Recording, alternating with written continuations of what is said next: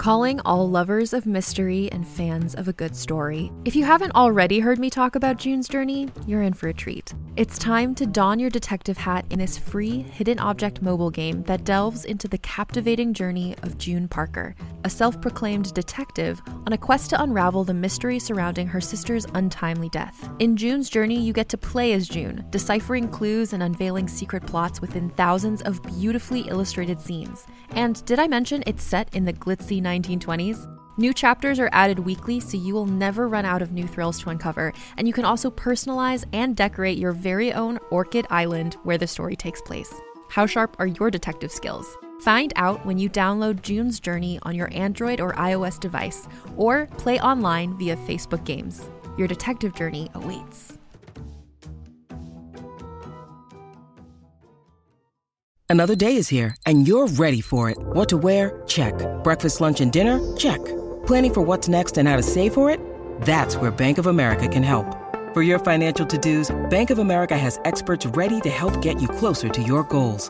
Get started at one of our local financial centers or 24/7 in our mobile banking app. Find a location near you at bankofamerica.com/talktous. What would you like the power to do? Mobile banking requires downloading the app and is only available for select devices. Message and data rates may apply. Bank of America N.A., member FDIC.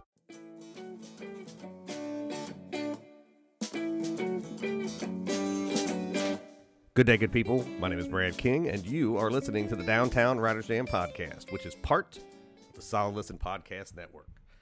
We're coming to you from deep inside the Jam Bunker today on this holiday week. Hope that everybody is able to see their loved ones. Hope you're vaccinated. Hope you're safe. All of that stuff. We have Ruby with us today. She's our last guest of the year, I think. Our last boarder. We'll have more guests on the show. She has been a Spitfire and also has fallen asleep on my computer multiple times. I am not a small dog guy, but I will say boarding dog since Max's passing. It's been nice to have some dogs that just like chill with you on the couch. But enough of that. It's such a fantastic show today.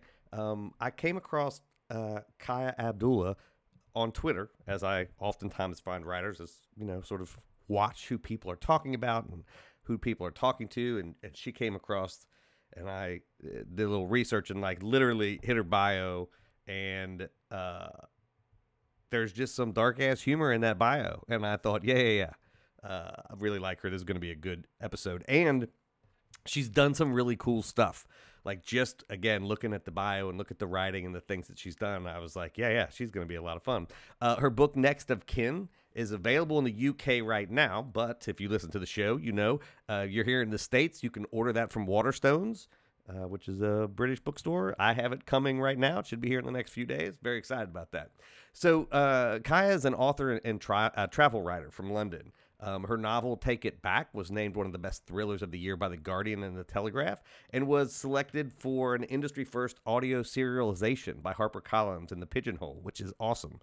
If you listen to the show, I love audiobooks. And Truth Be Told was her follow-up, and that was listed for a Diverse Book Award. And Next of Kin is the Times Crime Book of the Month in September 2021. So she is very talented at what she does. Her books have been getting lots of great reviews. I cannot wait to pick up Next of Kin. It's going to be great holiday reading. Her work has also appeared all over the place. Times, Guardian, Financial Times, Telegraph, BBC, just some small places. She's the founder of the Asian Book List, which is a nonprofit that advocates for diversity in publishing. And in 2014, and this is what got me, all of this other stuff is amazing and great. But in 2014, she founded Atlas and Boots, which is an outdoor travel blog. And it has 250,000 people a month that read it. Again, you listen to the show, big, huge fan of travel, and I love people that go out and do that, and I love people that write about it. We've had some of those folks on the show because I just find they are fascinating, and oftentimes they have a great perspective on life. If you are in a position of privilege where you can travel the world and go to other places, it just opens you up in a way that is hard to describe unless you do it. So really excited to have Kaya on the show today. Before we get to that interview, just a little bit of business. The Jam comes out every Wednesday. And our video podcast comes out about every Monday and Friday. It'll be a little sporadic over the break. We have some special things for you. But what you can do to help us out, you're listening to the show for free.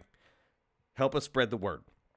Think about the people in your life who love books and tell one or two of them about it. You don't got to spam everybody, but just tell one or two folks about what we're doing here. That is surprisingly the easiest and best way for us to spread the word so we can help authors find new audiences.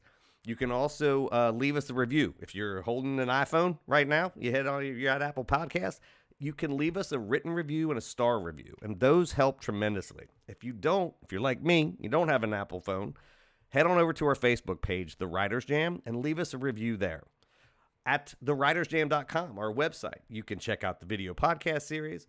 If you're looking for books, you can read our book reviews. You can click right on the bookshop link and buy books from small and independent bookstores across the country. Sign up for our monthly newsletter. And for just a few bucks a month, you can support everybody on the Solid Listen Network by clicking on that Patreon button. And you get all kinds of bonus episodes and commercial-free episodes, all kind of stuff. Nicole and Malls are like working overtime, building this network out. And you can get all kinds of stuff that other people can't get. I think it's $5 a month. Nothing. It's like half a Starbucks coffee. So, this interview was great. It's one of those where, like, our off-air, this sort of commercial break, when we took a break to chit-chat for a minute, was like 15 minutes. And it was fantastic. You will not hear any of that. So I'm telling you the best story that you can't hear. But she is just such a fascinating person and has just a lovely perspective on the world. A unique perspective on the world, is very easy to talk to. Also, I'm always down with anybody that likes being out in nature. Traveler, out in nature, writer, we're going to have a good time. So I thank you for stopping by the bunker today to spend some time with me and our guest, Ruby. I hope that as Thanksgiving is upon us, that you get to see your family, that you have the shots, that everybody's safe, that you get the booster, all of that stuff. Don't hurt yourself playing football or whatever it is your family does after we all eat a ridiculous amount of food. And I hope that you will sit back for the next 60 or so minutes and enjoy my conversation with Kaya Abdullah.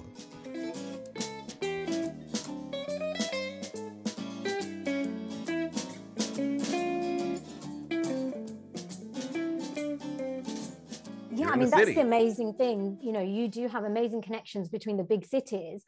I find what's really weird is, in LA, nobody uses the buses, or if you do, you just need to be prepared to be, face a challenge.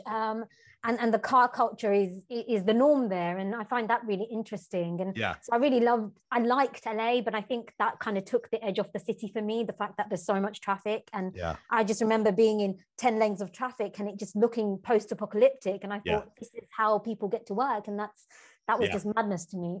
It's interesting, I think, as a writer, you always preface this. There's nothing good about the pandemic. Pandemic has killed millions of people. This has been a tragedy of epic proportions. The way it has reconfigured how we think about where we live and how we work is, at least in, major capital cities and, places that have an affluence. It really is an interesting moment where it feels like this may actually be transformative for things like mental health, for like work-life balance, all of that stuff. It feels like it's up for grabs right now. I hope so. And I hope some of it lasts. Recently I saw somebody tweeting saying, we have daylight saving here. And they said, we're debating whether we want an hour of extra sunshine in the morning or in the evening. And really the debate should be, why are we spending all daylight hours at work? And so when we leave the office, we're doing it in pitch black. And it's so true. And so I do hope it has some of these lasting effects, but who knows? We're adaptable, but we're also unadaptable, and so we go back to the default very quickly.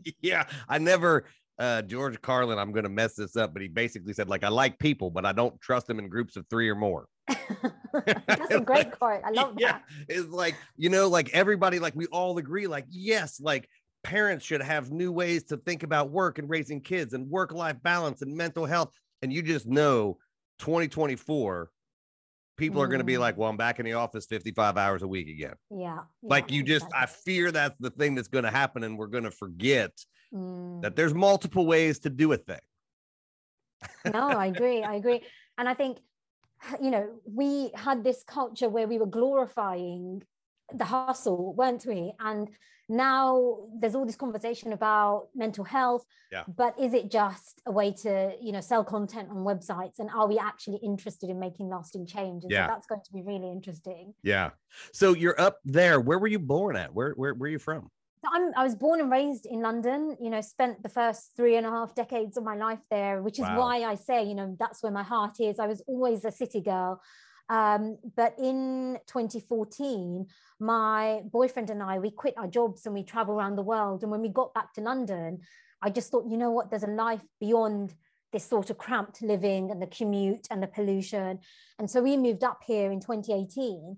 But it has been a funny time because, as you say, the pandemic has made me rethink things. And I think probably, we're probably on our way back to London, to be honest. Yeah. So what did your parents do? Like my mother was a housewife. My dad worked in a factory. So very much a working class background. Tower Hamlets, which is the part of East London that I was born in, is there's a lot of transience there, the kind of new immigrants settle there because it's probably the cheapest part of London. Yeah. And the child poverty rate now is 57%. And back then was probably similar or maybe even higher. Wow. And so huge amounts of immigrants there, huge amounts of poverty there. But for me, it was so interesting because I think as a country, we're coming to reckon with things like racism and, Black Lives Matter has changed the national conversation. But for me, growing up in Tower Hamlets, it almost insulated me from all of that because there were so many immigrants there and there was such a strong Bangladeshi community there. Bangladesh is where my family are from. I just felt insulated from it all because I was, in inverted commas, among my own people. And so it was a really interesting dichotomy. Yeah, I mean, it is. That's the other thing that I think the pandemic has done is that, I mean, I've spent a good deal of my professional life in and around Black culture, my mentor, like all of this stuff. And so, one of the things that I can't remember who said it, but they basically said, like, people aren't protesting because they've just decided to protest. When everything shut down, they weren't at work. They were able to do, because if you're poor, you can't take a day off to go protest, right? Mm-hmm. If you're paycheck to paycheck, that's not a thing. When you work from home, that's why you see millions of people suddenly do that. That did not just arise. It arose because there was also this other thing that the work culture, at least of this country, I'm assuming of of England as well, prevents poor people from really doing much outside of work. Like that's a feature of the system. No, absolutely. It's to keep you under the cosh. And I think there was an extra layer growing up with my family, certainly my parents and probably my local community as well, because one of the things we're told now, and I say we, people of color, are you should be grateful.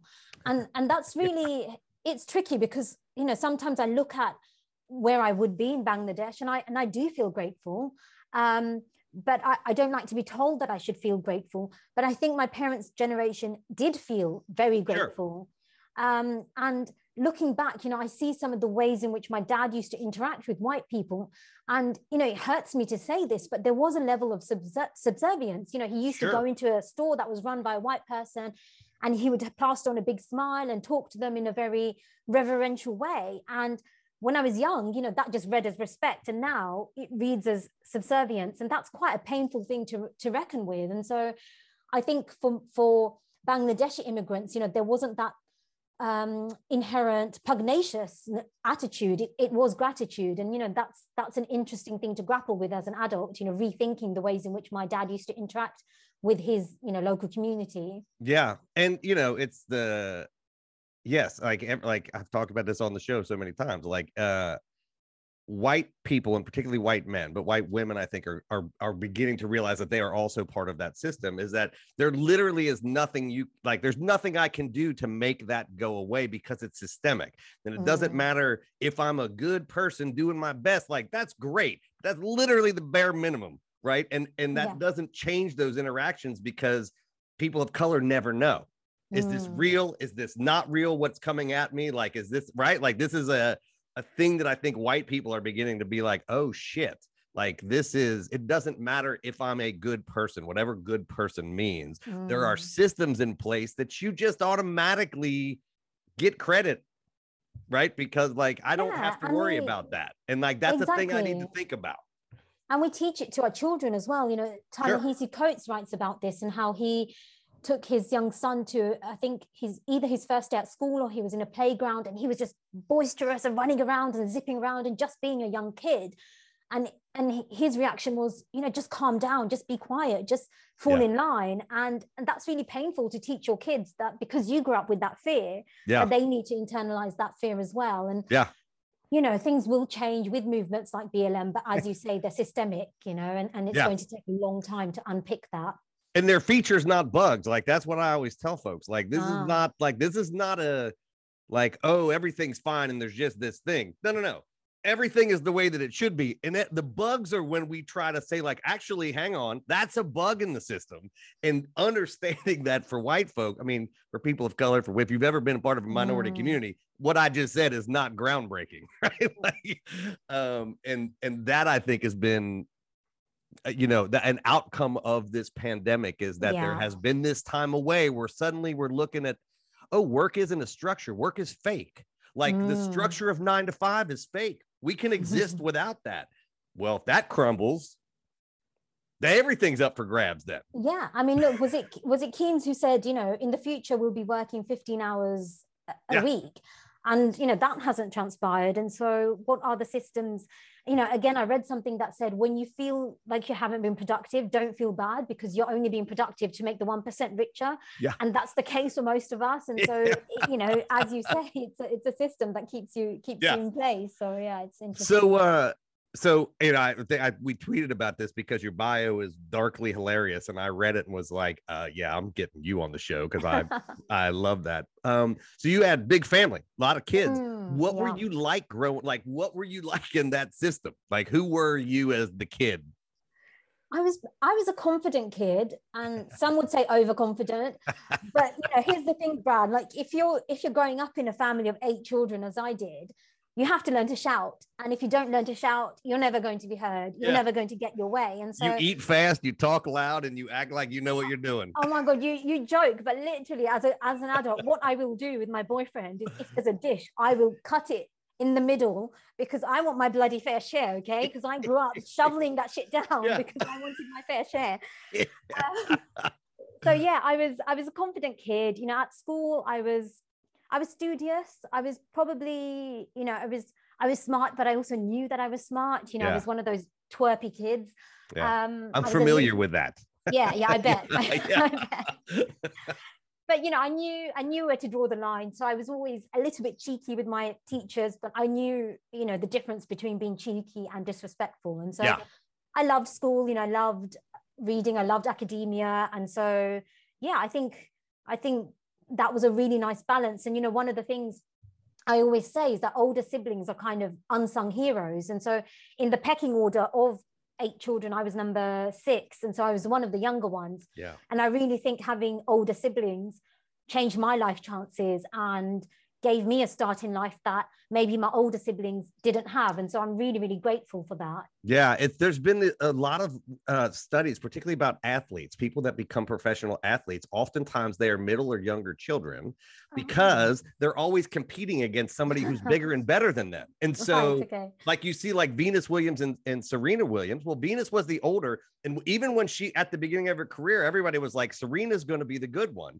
Because who was she competing against her whole life, right? She was competing against another amazing professional as a younger person.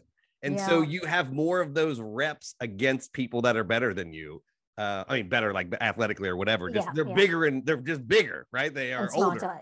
And so that does not shock me, right? To hear that like, oh yeah, I had like some good models for, and even probably some sibling competition, like, well, they're doing this and I need to do this as well, right? Yeah, absolutely. And, you know, because my parents didn't read, write, or speak English, I think I would have probably struggled without those older siblings. Sure. You know, I just remember, you know, small things like, I remember somebody saying when in Rome, and my mum couldn't tell me what that meant, but my sister could, you know, so I said to her, what does that mean? And she explained to me. Or being in a restaurant and she taught me, oh, when you're done choosing what you want, close the menu to signal to the waitress that you're done. And so even small kind of social cues, my siblings helped me become the person I am today. And so, yeah, I'm really grateful for that. Yeah. And it also probably, figuring all that out in a big family with kids probably made that's probably where some of that confidence came from. Yeah. Like you knew that there was a protective layer of people that were, even if you were fighting or not getting along, it's still you guys against everybody else. Got, whatever happens in life, you know, I've got my sisters, I've got 5 sisters, and so I can call on them. Oh my God. And I mean, I joke because I suffer from hay fever, and there's a drug that I need, which is prescription only, but guaranteed one of my sisters will always have it in her house. So it's like whether I need hard drugs or soft drugs, you know, I can text one of my sisters and be like, oh, do you have this in the house? I probably shouldn't be, you know, admitting this publicly. Don't take drugs off your siblings, guys. But hay fever stuff we're okay with. Hay fever stuff we're okay with, you know, it's all right. That's what we were talking about, hay fever stuff. Yeah, exactly. It's nice. It's really nice. And that must be, I would think, I mean, I come from a small family, but my family writ large is huge. But like when I came from that, just a generation down, it was like everybody had 9 brothers and sisters, and it was that way for a really long time. So cousins and shit are just everywhere. It must be hard. Like, is it hard to live where you live now? I mean, is that part of that draw? Is like, it's quiet. Yeah. It's quiet. Well, it was the draw, but it's also, you know, the fly in the ointment now. And my sisters will, you know, we are in a WhatsApp group, as most people are with their families, for better or worse. And, you know, they'll always have impromptu meetings, and it's not always easy for me to go down to London with short notice. And so I get FOMO. I don't know if you know what fear of missing out. So I get severe FOMO when all my family are together. And so, that's difficult. Yeah. It's funny. My girlfriend has 2 sisters, and they're all close. And they all live within 20 minutes of each other. And it's both the best thing and the worst thing. And I'm like, that's it. Like my sister's 5 years older than me. And then we have a half sister who's a few years older. So we were never really in the same place. So we don't have that. So I see that and I'm like, well, that sounds awful. And she's like, it is, but it's also not. Right. Yeah. You just don't understand. If those people are around you all the time, when they're not, you miss them, even if you don't miss them. And look, you know, our get-togethers are loud and raucous and, you know, conducted in 2 different languages with food and music and arguments. And, you know, it's great grounding for a novelist, for example. But I do miss it. Yeah. And, you know, in London, I can choose whether to attend those or not. So I can keep them at arm's reach when I need to as well. But it's funny, you know, for me, like, because I laugh, like part of the reason I want to come back to London is I literally have like probably 40 to 50 writers that I keep up with who are there. And when I come there, it'll be like a big family thing. Like, you know, we will all get together. We all don't know each other that well because it's hard. You do travel stuff. When you travel, you sort of collect people, and some of them you keep around. And that is, even though I grew up like sort of as an only child in this family, I derive so much joy out of those big, crazy, where it's just out of control. And people may look at that and go, well, it's loud and it's insane. How you getting anything from that? And I'm like, how do you not? Like, this is the energy of life. Well, exactly. And I think, you know, being an introvert does serve writers well. But I think for me, in order to write fiction, I need to be out in the world. I need to be engaging with people, chatting to people. And that's where I get my energy, you know, my creative energy from. 100%. And, you know, I don't think when I worked at Technology Review, as a magazine out of MIT, is a technology magazine. And our art director used to have days where he would just take the art department and say, bring your sketchbooks. We're just going to go walk Boston. And I want you just to be inspired by things, because he was like, this is how we're going to have great design in the magazine, not by sitting here and saying, how are we going to design this magazine great? It's by freeing your mind and allowing it to go where it needs to go. And I think writing is the same way. Like, you have to be out in the world, even if you're not talking to everybody. Like, you see things and hear snippets or questions arise, and that sort of sends you into places. Well, that's why the pandemic has been so hard for so many of us. I mean, a lot of people have loved it because they've been able to sit at home and get on with their works in progress. Yeah. But for me, it's been so hard to write fiction because I need to, as you say, get those cues, listen to conversations, eavesdrop. You know, I might hear a distinctive laugh and think, oh, I'll be having that. And so, that's so intrinsic to my work. I mean, I carry this little booklet around with me everywhere I go. It drives people crazy. It doesn't matter where we go. And I'm like, I never know. And, you know, you do that enough as a young person and you're like, I'll remember it. And then immediately you forget whatever just happened. I just have these books filled with things, and I'm a nonfiction writer. I just never know where that inspiration is going to come to help me form the question that I care about answering. Yeah, no, like, I agree. So when you got to high school, what were you like? Were you like, what was the plan? Like, were you like one of those kids that's like, I know what college I'm going to go to, like I know what I'm going to do, or were you like figuring this out by the seat of your pants? It's interesting because I always wanted to be a writer. So even when I was, I knew from a very early age. And, I tell this story of even when I was about 4, my mum, I was a little bit of a twerp, as I say, and I would pretty much refuse to eat unless she told me a story. And so that culture of storytelling was really important. And we're not super close now, but that was one of the primary ways in which we bonded. And so I always wanted to be a writer. I remember leaving what we call primary school. So you're about 10 or 11 years old then. And my primary school teacher gave me a notebook. And as you say, said to me, when you hear interesting snippets of conversation in public, write it down in your notebook and use it in your stories. And that early vote of confidence was so important to me. Yeah. And so, I knew that either I wanted to be, an author or journalist of some sort. And so at the age of 14 in the UK, you do what's called work experience, and you get a placement at a company for 2 weeks. And I was at the Sunday Times magazine in London. And so Holy shit, that's amazing. Yeah, I know, right?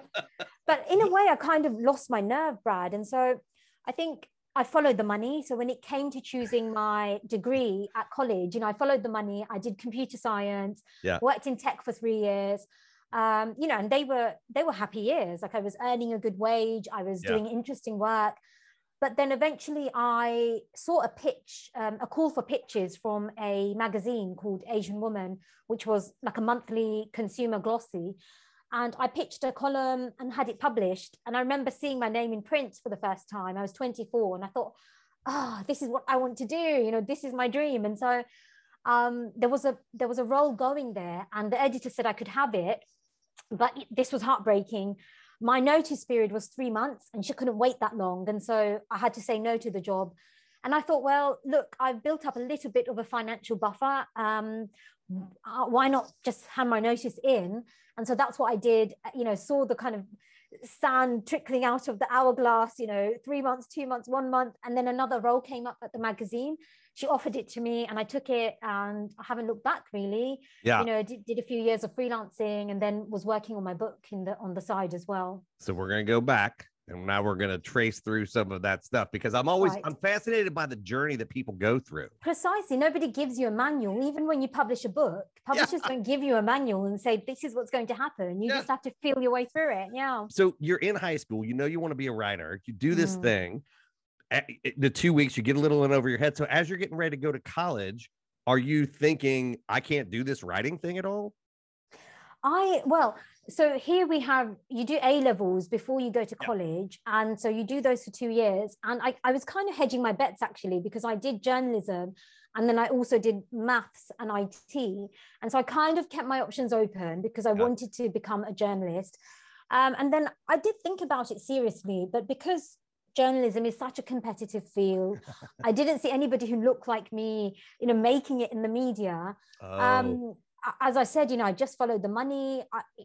I grew up in a family where there wasn't a huge amount of money. I knew I wanted to get on the property ladder.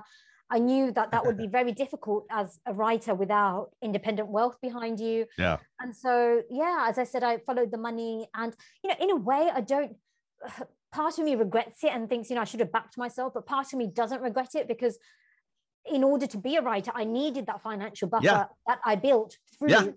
And I know so many writers who are, either struggling or a little bit bitter because writing has sucked the joy out of their life because they've been, on this hamster wheel trying to make it. Yeah. Whereas early on, I was able to not set myself up for life, but set myself up enough that I could get on the property ladder and then say, you know what, I'm going to take a 50% pay cut and try this thing. Yeah. And so, I did always know.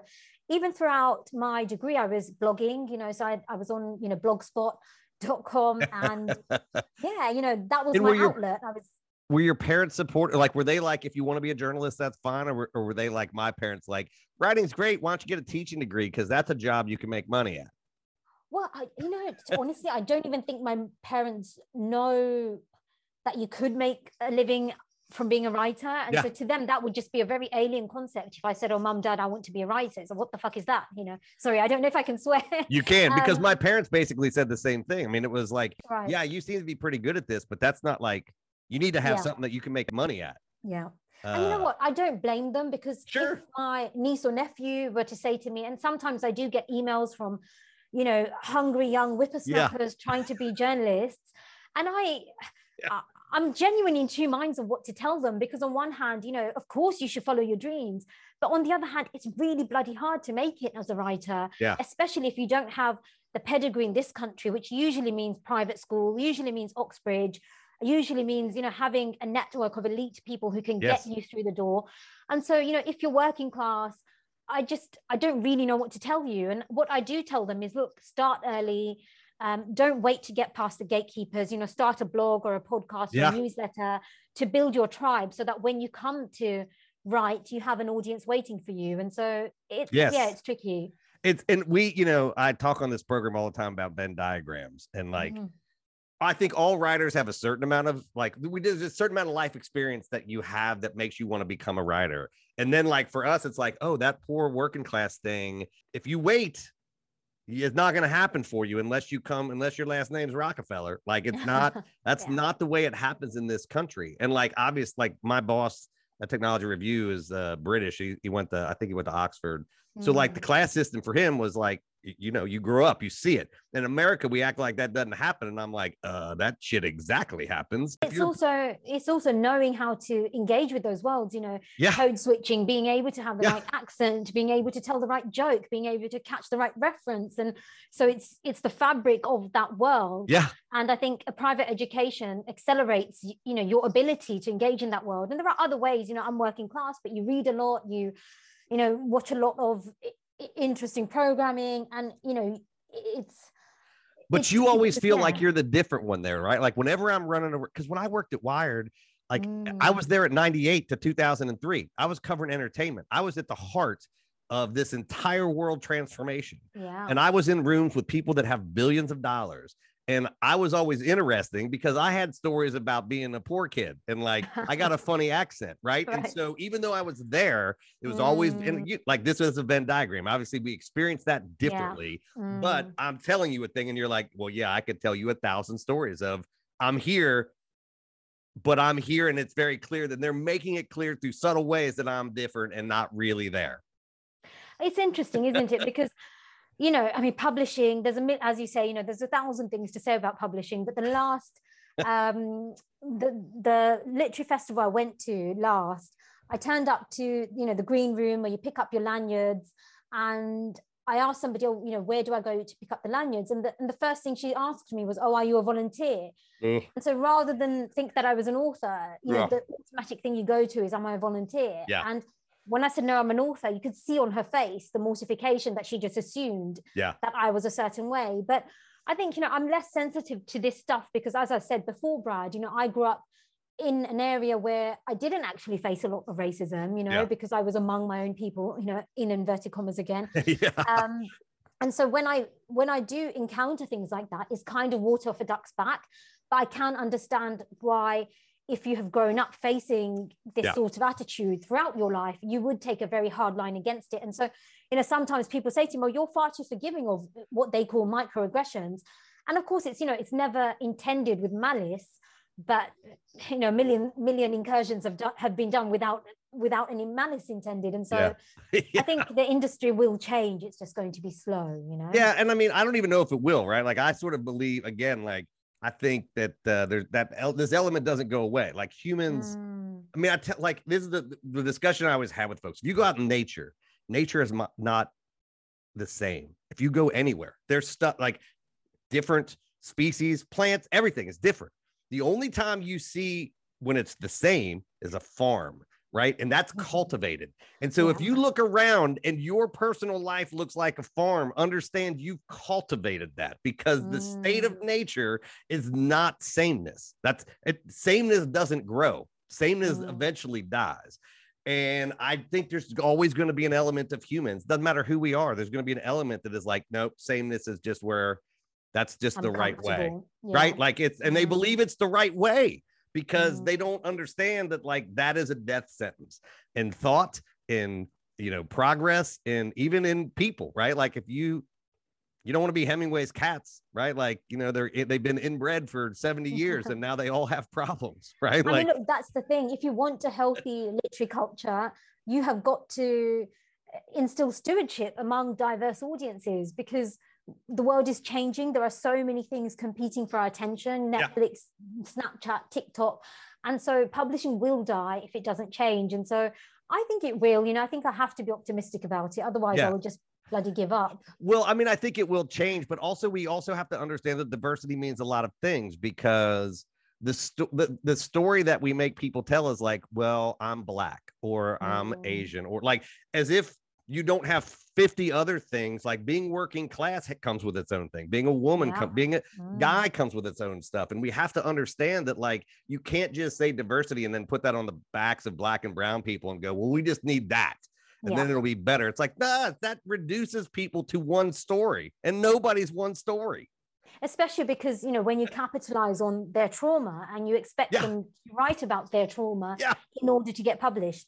And, that is changing, it is slow, but like I said, I have to be optimistic because then I would just be having 3 glasses of wine instead of 1.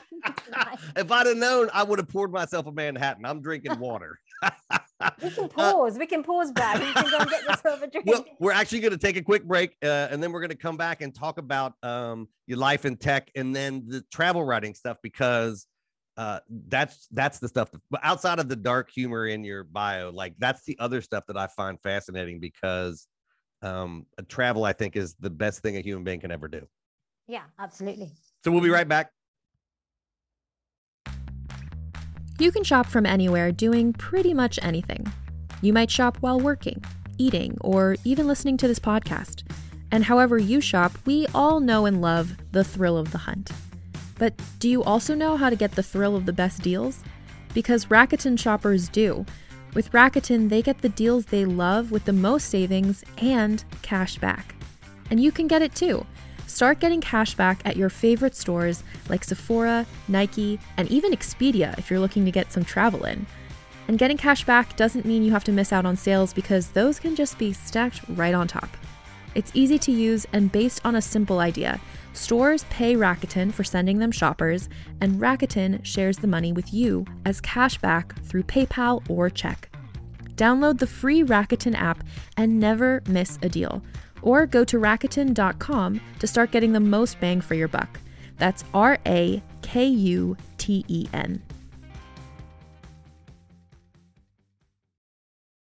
At Evernorth Health Services, we believe costs shouldn't get in the way of life-changing care, and we're doing everything in our power to make it possible. Behavioral health solutions that also keep your projections at their best?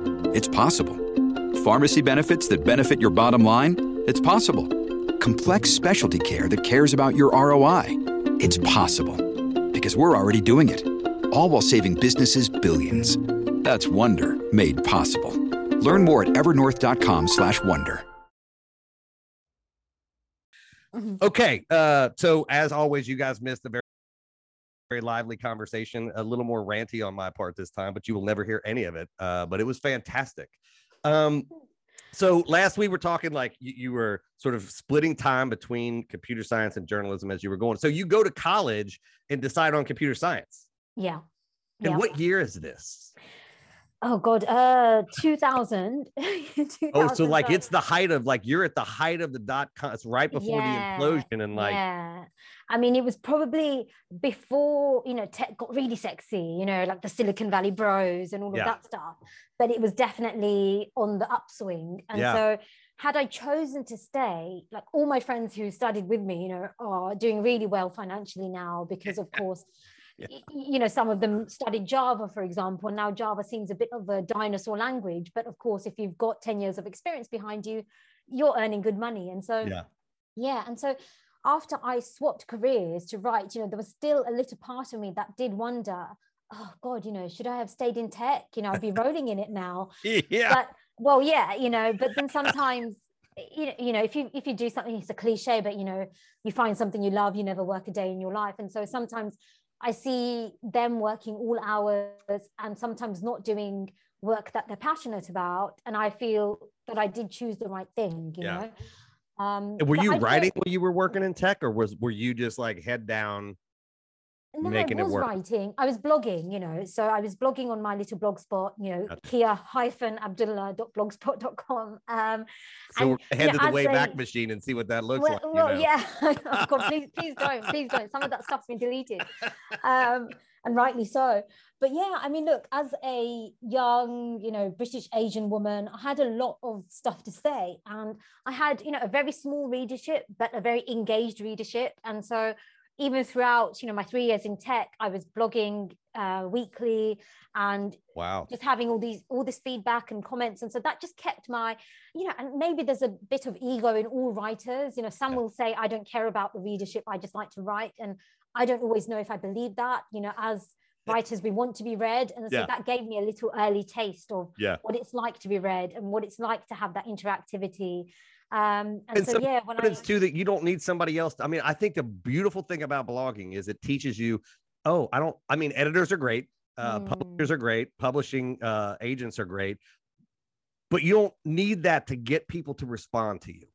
No, and there's no gatekeepers. And that's why I say, you know, I mean, look, blogging has fallen out of favor a little bit, you know, it's not in vogue anymore. But blogging was my first love, and I still think that it's got a value. And there's a value to sometimes dashing off your thoughts. And in this climate, you know, that can be dangerous because with the advent of social media and, you know, we often see this pile-on culture. I do dread to think, you know, when I was 22, you know, would I have written something that would have got me cancelled and so on? And yeah, so it's tricky. But I also think as writers, self-censoring and getting into self-censoring is a dangerous area to be. And so it's so interesting, right? And I don't know if I know you're a little bit younger than me, but we're roughly in the same sort of, we've swam around in the same, you know, waters of the publishing world. You remember Lycos and you remember GeoCity. When I worked at Wired, Lycos owned us. Right. Okay. Well, there you go. Yeah, I literally worked for Lycos. For like a hot second before Spanish Telecom bought it. And I'm like, well, now we've entered into a weird sitcom where a Spanish telephone company owns Wired.com. This is the discussion when you hear like comics talking about like, look, these are jokes and we need like to find a funny. We have to have places where we can miss, or else you're not going to have this anymore. And I both understand people that like get upset by that, but also as a writer, I'm like, I have a hard time writing these days because I sit down, not that I write offensive stuff, but it's just like, okay, I'm a white dude and it doesn't matter how familiar I am and how much I've immersed myself in other places, like I'm still going to mess up. Right. And I always tell people it ain't the mess up that's the problem. It's how you respond to the mess up. And like, I'm comfortable responding to mess ups because we all fuck up, but the mob doesn't always allow that to happen immediately. Right. For young writers today, we had weekly newspapers, we had blogs, we had all kind of places where you could sort of work out your voice and what you wanted to say, and struggling with these things that we talked about on air and off air, class, diversity, like, and that's a gift. See it today. Look, I don't envy young writers, because if you put a foot wrong, that's going to be online forever. And so there's no period of forgiveness. And also, you know, people change. I'm not the same person I was 10 years ago. You know, I made mistakes, but people move on and they learn. And in Britain, you know, and I think it was the editor of Teen Vogue who got sacked, or her job got taken off her because of something she wrote in social media 10 years ago. And I couldn't help but feel sorry for her. And people's, you know, the Overton window, so to speak, or what's acceptable to talk about in public changes, and it gets narrower and it flexes. And so what was acceptable to talk about 10 years ago isn't any longer. And to judge somebody on what they said 10 years ago, it's very tricky. And so, I don't envy young writers. I think I'd hate to be now. I mean, because, you know, like, I mean, you said it. And so I'm going to just repeat it, but acknowledge that you said it, which is, if I read my first book, I'm a way better writer today. Absolutely. You know, not that we were writing a history of stuff, so we weren't touching on these kinds of topics, but you just think like, I think you should only get in trouble if you haven't changed. If what you said 10 years ago is exactly how you feel today, again, this is that farmer in the field versus the sort of nature being like, we have to give people an ability to evolve and make mistakes and come back from that. Because but also, to judge work on the context in which it was written. So, for example, I'm reading We Need to Talk About Kevin by Lionel Shriver, which, I'm about 2/3 way through it, and I think it's exquisitely written. And there are some problematic parts of it, the ways in which the character describes Black people, and, it's not necessarily offensive, but it's a little bit uncomfortable. Yeah. But, am I going to chuck this book into the fire because of that? No, I'm going to judge it on A, the time in which it was written, and B, the literary merit. And so I do think that there's this lean towards everything being unimpeachable, that there are people who want to cancel Friends because it wasn't diverse enough, or the way, Joey was a misogynist, or the way he treated some of the people. And I think we are intelligent human beings, and we can discern when something was done with malice intent. We come back to this, and we can, we talk about safe spaces. We can make judgment calls. We are grown-ups, and so it's tricky. But even me saying this, it is, you think, oh, am I going to get in trouble because I'm buying into this whole snowflake narrative? And so it's a very tricky age, to be in the public eye. Yeah. And I, rarely talk. I mean, well, we actually delve into this kind of stuff all the time because I think it is important. But every time I do, I'm like, well, I wonder if this is the joke I always make, is this show's going to end my career? I don't know. But I do think those, like the Friends thing in particular, like I always tell folks, well, now this is a marker for how we've changed, right? Like, it's actually good that we can look back that on people that enjoyed the show like me at the time, because I was like, these interactions remind me of what I see. And then years later, other people point out stuff, and you're like, oh, this is a gateway for me to change, and for me to see how that should be, in the same way that I think the best fiction creates empathy. Like, if you're a reader of fiction, that is we talk about this all the time. It is the first time you embody other people's stories. And I think people that don't read, not that they don't have empathy, but like, you struggle, I think, with that, because reading that, it all happens in your head. The Black characters, the white characters, the women, the men, it doesn't matter who they are. They're all up here. And if you like them, you are beginning to embody other people's stories in yourself.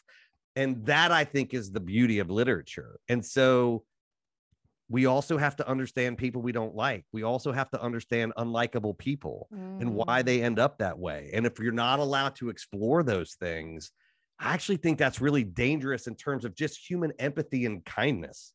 Which is, I know, is a weird take, but like, that's sort of where I get back to it. It's like, well, we've learned a thing about that time period, or those people, or the way in which they thought about folks. And it's important to understand that, so we don't go back there. So we don't do that. So we are more familiar with this, and that there's now a dialogue about it. No, I agree. And, reading Donna Tartt, for example, who I love, I think she's probably my favorite writer, and reading The Goldfinch, I just remember thinking, oh, her treatment of minorities is a little bit uncomfortable, because they're always kind of kowtowing, or, the kind of the benevolent, subservient person. And so, but if I had read it 10 years ago, I wouldn't have picked up on those things. And so I think just because we have changed, it doesn't mean that we need to judge the work more harshly. And I'm sure Donna Tartt will also change as a writer. And so I just think we need to be kinder, and so that sounds trite, but let's just be a little bit kinder. It does. But I also feel like I'm okay. Like, if I'm gonna be trite, so like I tell people when they're like, well, I moved for love and that was stupid. I'm like, that's the only reason to move.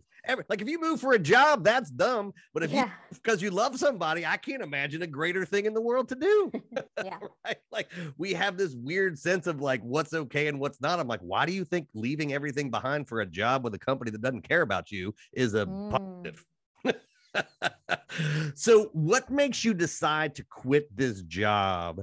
And as you said, and as it says in the bio, take a 50% pay cut, because that is it's fine if you're in your 20s, but like, you get in your 30s, and there is a trajectory that you are supposed to go on, right? You keep going up the ladder.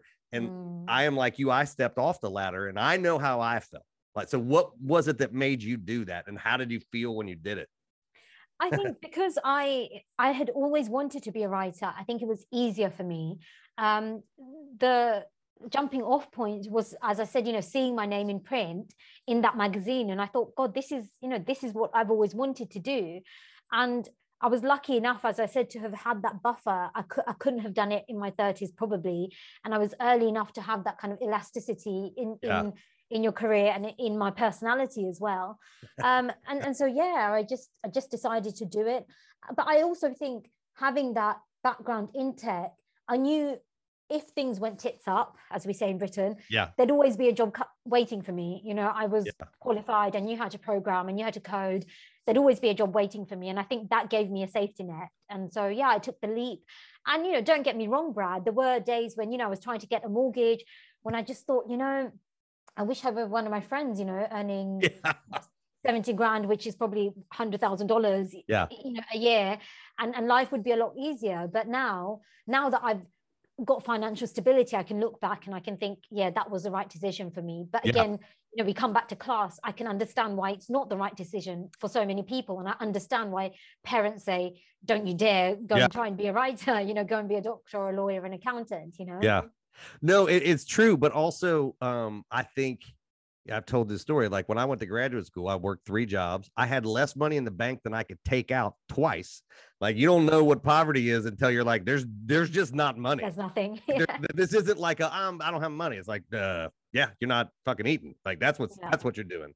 But I survived it and got through because I just took whatever job I can. There's not a job that's beneath me in this country. There's not an honest day's work that I look down on and just think like, well, you're not living up to your potential. I think. And so now I sort of realized no matter what happens, I'm gonna find a way through. Right. Like you have to have some of that, having made that leap and like done it. You're like, yeah, I'll be okay. Like it may not be the route that I thought, but I'll be okay. Yeah. I mean, what do you think about bootstrapping? You know, there's this, I mean, of course, in America, you have the great American dream and you work hard and you make, you make your way. Too? Can we put that in quotes? The American dream? The American dream. Because, you know, we talk about bootstrapping and it's really interesting because I feel like in a large way, I did bootstrap, but I also see the barriers. And sometimes you see people who are very successful and they think, oh, well, if I did it, that you can too. And without always acknowledging that, you know, you had secret help or somebody helped you along the way, and that's not always reproducible. You know, that alchemy that got you where you are. And so I just was interested to hear your thoughts on bootstrapping. You know, is it possible? Is it common? The lone wolf bullshit narrative of technology stuff in this country is a thing that I probably early in my writing career, like fell into that narrative. But now that I've been around, I'm like, that's not a thing. It's not a thing. Somebody somewhere has. I had a friend of mine. He taught. I used to teach high school and middle school, like way back before I did any of this stuff. And my friend Ricky, I'll never forget him. Black guy, and he taught and he ran his black student organization. And he told, this is what he would tell him: anybody that tells you they pull yourself up by their bootstraps has never put on boots. Because if you try to pull yourself up by your bootstraps, you know what happens? You fall on your ass. Like you need help, right? Like there's always help. And anybody that tells you to do it on your own is either super privileged or is lying to you. And I've been like, like every step that I have made along the way, somebody has given me a hand. Yeah. You know, like you hear about, you know, Jeff Bezos and you hear about the Airbnb guys and they're often held up as examples of bootstrapping, but don't quote me on this, but I believe Jeff Bezos was given, you know, like 100,000 or 300,000 by his parents. And you think, well, that's not bootstrapping. My parents couldn't bloody give me 100,000 pounds. Yeah. And so, it is a myth, I think. I think you're right. It is. And, you know, like I've gotten used to building things with actual no money because I was telling this story the other day. Like when we built our first website, like it was view source. I stole it from boingboing.net and I put it into Dreamweaver and I learned how to code. Like I wasn't going to school for that. That wasn't a thing. It was just like, well, I need to figure this out. So early days, I was like learning how to do that. And now with WordPress and different CMSs, you can build things. And I know enough coding to like make stuff happen. And I can make it look like somebody with money did it. That's 25 years of doing that shit on my own because we couldn't afford to pay for book promotion or whatever. And so, but I also went to Berkeley. Right. So I had even though I'd been playing with computers since I was 12, then I also got to be around these other great people. And many of these great people helped me. So it may look like I did it, but I know the story. Right. Yeah. And look, you know, some people can't afford computers when they're 12. Right. And so when you have these Silicon Valley, you know, bros telling people, well, bootstrap, you know, learn to code. It's like, well, I don't have a computer. How can I learn to code? You know, so yeah, it's interesting. And I got it in 1984, and I've told this story in our book. My dad brought the computer home. It was a Commodore 164, Commodore 64, and he put the box down, and he said, "I think this is going to be important." And he went upstairs. Like, he didn't help me he didn't know what it did. He didn't put it, like, I had to figure it out. I happened to have a teacher in this small ass 5,000 person town who had been in the Air Force, and he'd been a programmer, and now he taught math.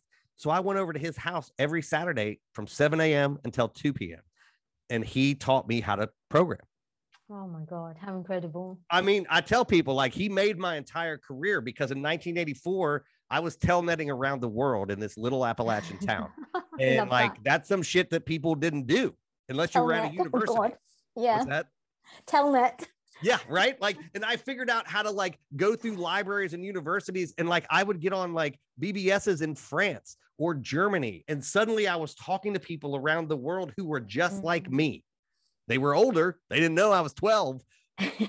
But that was the sense that I was like, oh, there's a world that I can get into that I'd never dreamed that I could. It literally changed the course of my entire life. I love stories like this, you know, and I mentioned alchemy, you know, what if that guy hadn't been there? Or what if your dad hadn't picked that up? And so is that reproducible? You know, can we say to well, yeah, precisely. And so, yeah, it's so interesting. Yeah. And like, I have my job now, and I always tell people, like, nobody else could do this job, because I've worked 20 years in publishing, 20 years in tech. Like, I've written books. I just got lucky. This was not a plan. Well, right? You got a little bit lucky. A lot of that was smart. So let's not be falsely modest, Brad. Come on. I know. In fact, I always tell people not to do this. Yes. Like, once I got in and I sort of made a plan and I was bold enough to do it, I did it. But again, there was 1,000 hands along the way that if any one of those hands had not reached down, I don't know that I'd have made the next leap on the rung. Yeah. You know what I mean? Like, so whatever I've done is a result of 1,000 people that will never get recognition, because I may not even know, you may not even know what the hands were. Yeah. No, but look, you know, you had to be fucking smart to get where you were, you know, and to work for MIT and Carnegie Mellon and places like that. And so I'm not a dummy. no, you know, and I think it's important to say to people like us, you know, look, I see you, I see what you've done, and what you've done is fucking amazing. And so I'm so impressed by you. It's so funny. I feel like you listen to the show, because anytime writers are like, well, I got lucky, I'm like, no, that is not a thing we say.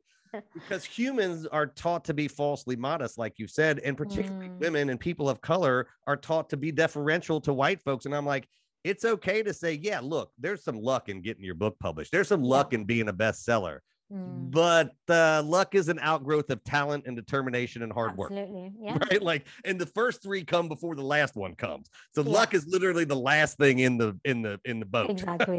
Yeah. If it ever comes, you know. Yeah. So you leave to do, like, what do you leave to do? Because you have some amazing shit going on here, and it all happens it's like slow fast, right? Like, it took forever. So fast.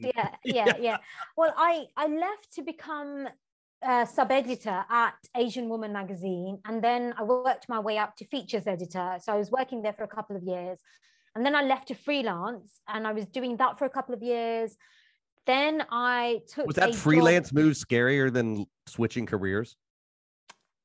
No, because to be honest, you know, talking about 1,000 hands that help you, my boyfriend was an accountant, you know, he was earning a good wage. And so I knew that I didn't have to, you know, I could contribute like £400, which is about $700 to the mortgage, you know, and that's something we don't talk about enough. You know, so many writers are out there who specifically on Instagram, you know, who are living the writer's life, but they have independent wealth behind them. And so that freelance period wasn't as scary as it could have been had I not had a partner who was, you know, in a well-paying professional job.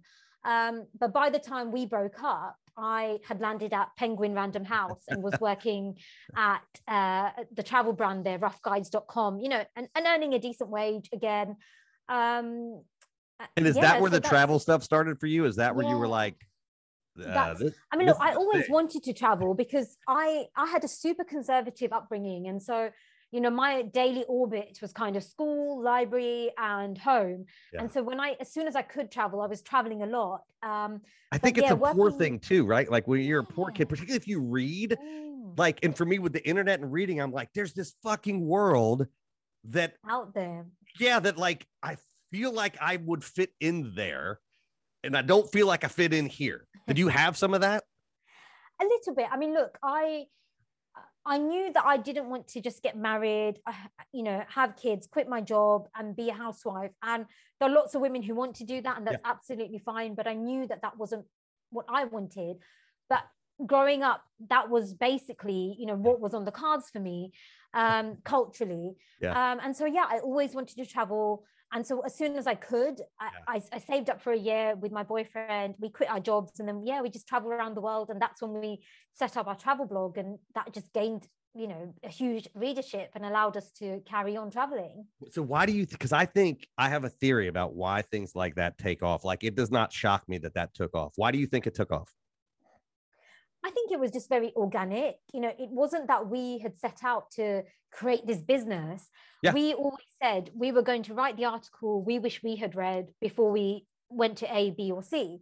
And so, you know, whether it's a remote hike in Sri Lanka or a dive in the Galapagos, what do we wish we had known before we got there? And so that's how we started. And then obviously everybody else going on that hike in Sri Lanka wanted to know. And so it grew very organically. And you know, and then I remember the first month we got 25,000 readers. We thought, wow, this thing has legs, you know.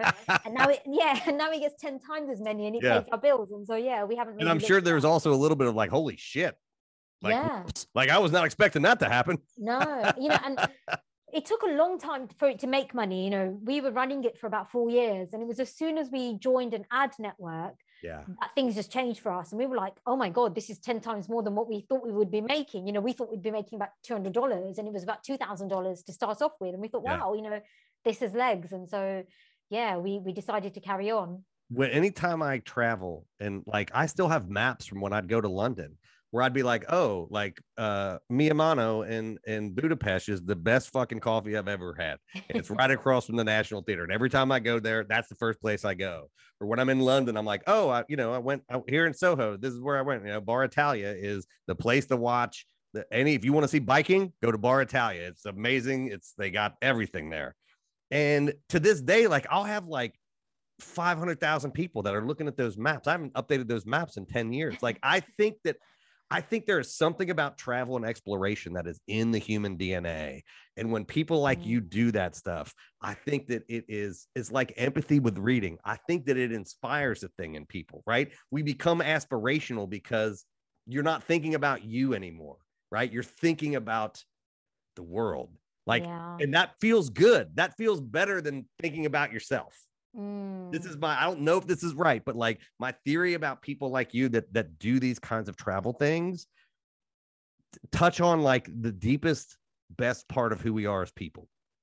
I mean, I hope so. And I think, as you said, empathy is an interesting thing. And when you do travel, I mean, I think it was Mark Twain who said, you know, yes, travel is, well, you know the quote. Okay? I talk about that quote all the time on this show. Right, okay. I'll let you repeat it because I can't pull it out of thin air. I always mess it up, but essentially it's like you can't be an asshole and travel. Exactly. I'm like, you're paraphrasing, but like it's the greatest quote, and then you're like, well, I mean, you know, he was also a little racist in his stuff, so, you know, consider the source. But the truth of that, I believe, is a truth. It's hard it's hard to have a closed mind if you travel. And I don't mean like go to a resort. I mean, if you travel, because you're just going to you're going to find those Venn diagrams are everywhere. And sometimes it's 10%, sometimes it's 90%, but there's always something. There's never not anything. Exactly. And that's just so powerful. And we can try to break down race and class and gender and like try to get people to be better and educate themselves and be okay with change. But there's something about meeting somebody in a different place and seeing yourself in them that is fucking transformative. Yeah. And as soon as I meet somebody who does travel, I feel better about them, you know, and that's a tricky thing to say because a lot of people can't afford to travel, you know, so of course there's that aspect. But people who have traveled and do travel, you immediately know that they have an open mind, that they're more broad-minded, again, that, broad brushes. But exactly.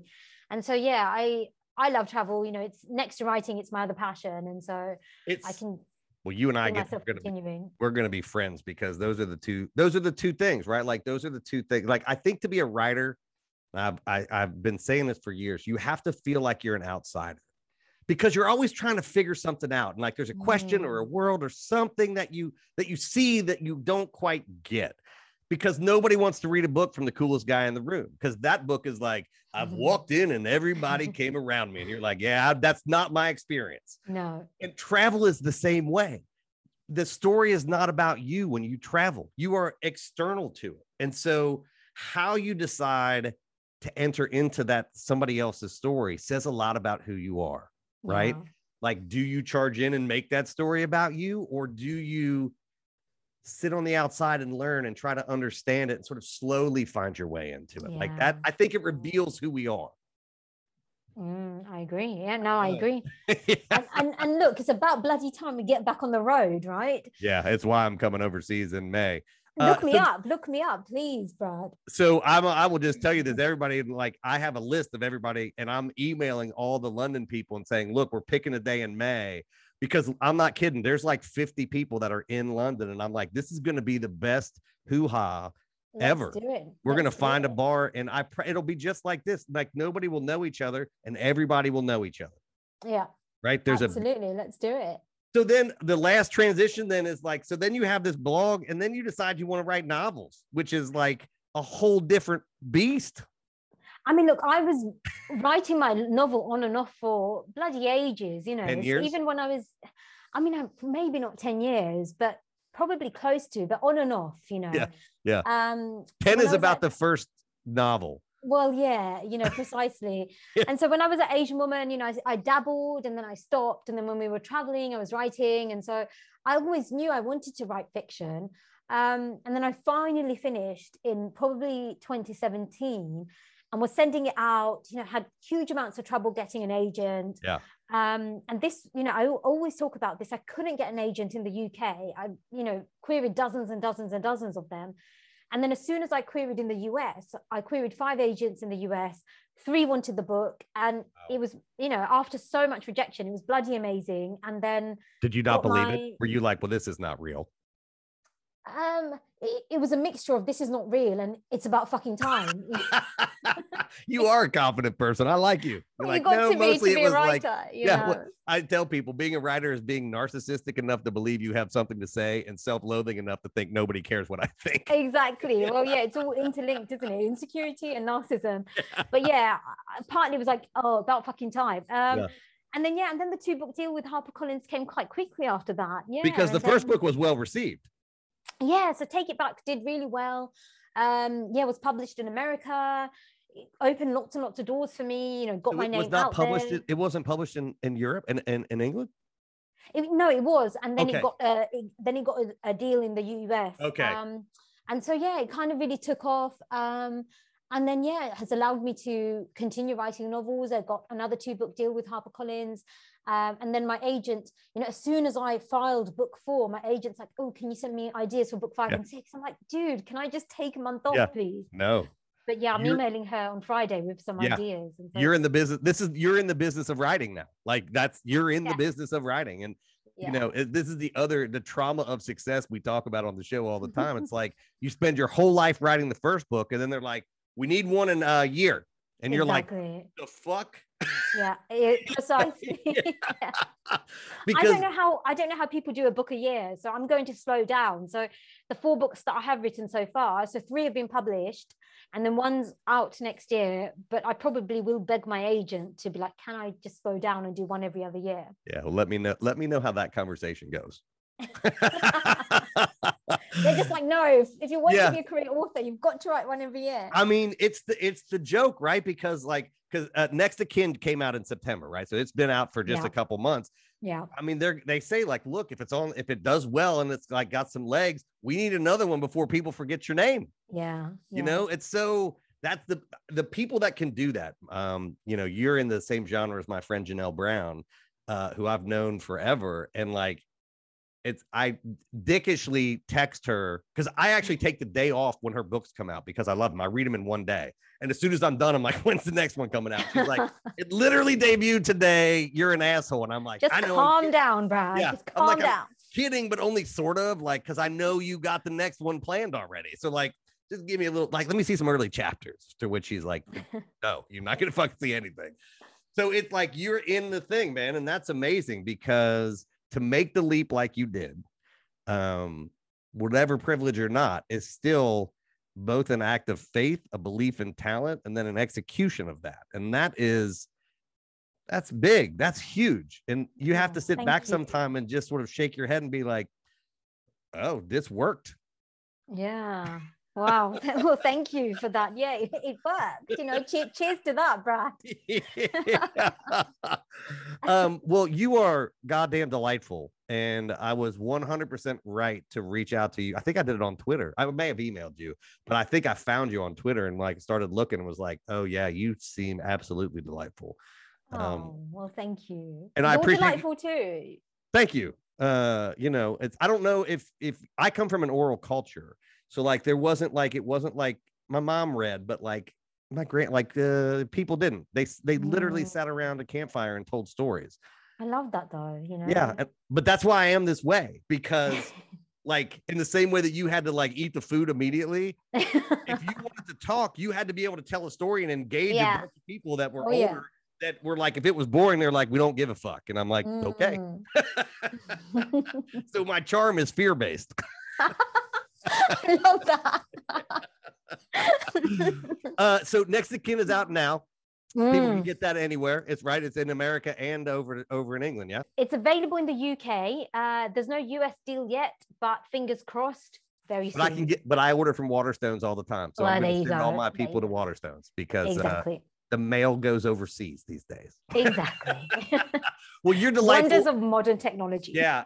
When I get to London, you are absolutely on the list because I would love to buy you a glass of wine and sit down and do this when we're not recording. Please. Thank you. All right. Thank you so much for having me. What a fun chat. I've absolutely loved it. Thank you.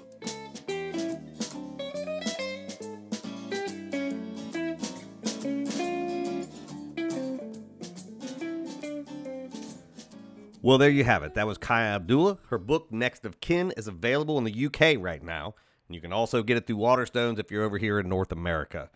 Fantastic. Like, just lovely, and is, I think, a great interview. I am so lucky to get to do this show when I get to meet so many amazing people. And it always energizes me when I get off the phone. Like, literally, I got done with this interview and was just like, on one of those people highs that you get when you meet cool folks who have interesting stories and who share stuff with you. So the book Next of Kin, go get that now. Kaya's great. Before we get out of here, I ask you to do a couple things at the top of the show. I'm going to remind you now.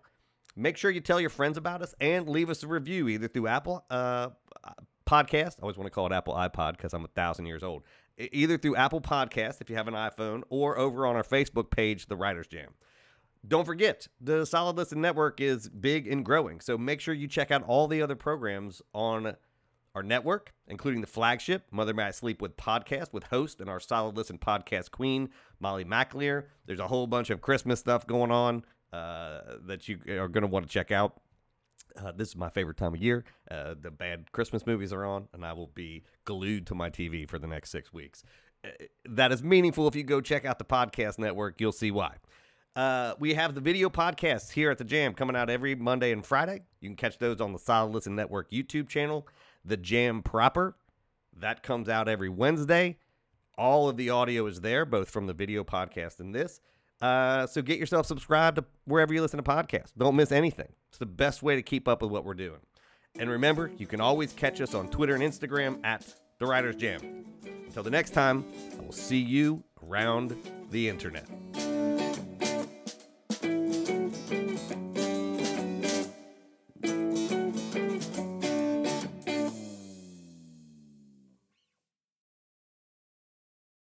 Hey there, this is Justin Bartha. I made a funny new podcast, King of the Egg Cream. It has the greatest cast in the history of podcasts with actors like Louis Black. I'm torn by my feelings for two women. Bobby Cannavale. You can eat it, or if someone hits you, you can put it on your cut. Melanie Linsky. I wonder what these marvelous things are that look just like boiled chicken feet. Jason Ritter. I can break things and pick locks and kill people. Michael Stuhlbarg. The whole point is to inspire people that they should make themselves better. Ari Grainer. No, don't whet its appetite. What are you, an idiot? Me, Justin Bartha. That's not just any egg cream, that's a Lemke's special. And all narrated by the hilarious Richard Kind. This is the story of Harry Dalowitz and how he rose from nothing to become New York's King of the Egg Cream. So if you like funny true stories, come listen to King of the Egg Cream, available wherever you get your podcasts.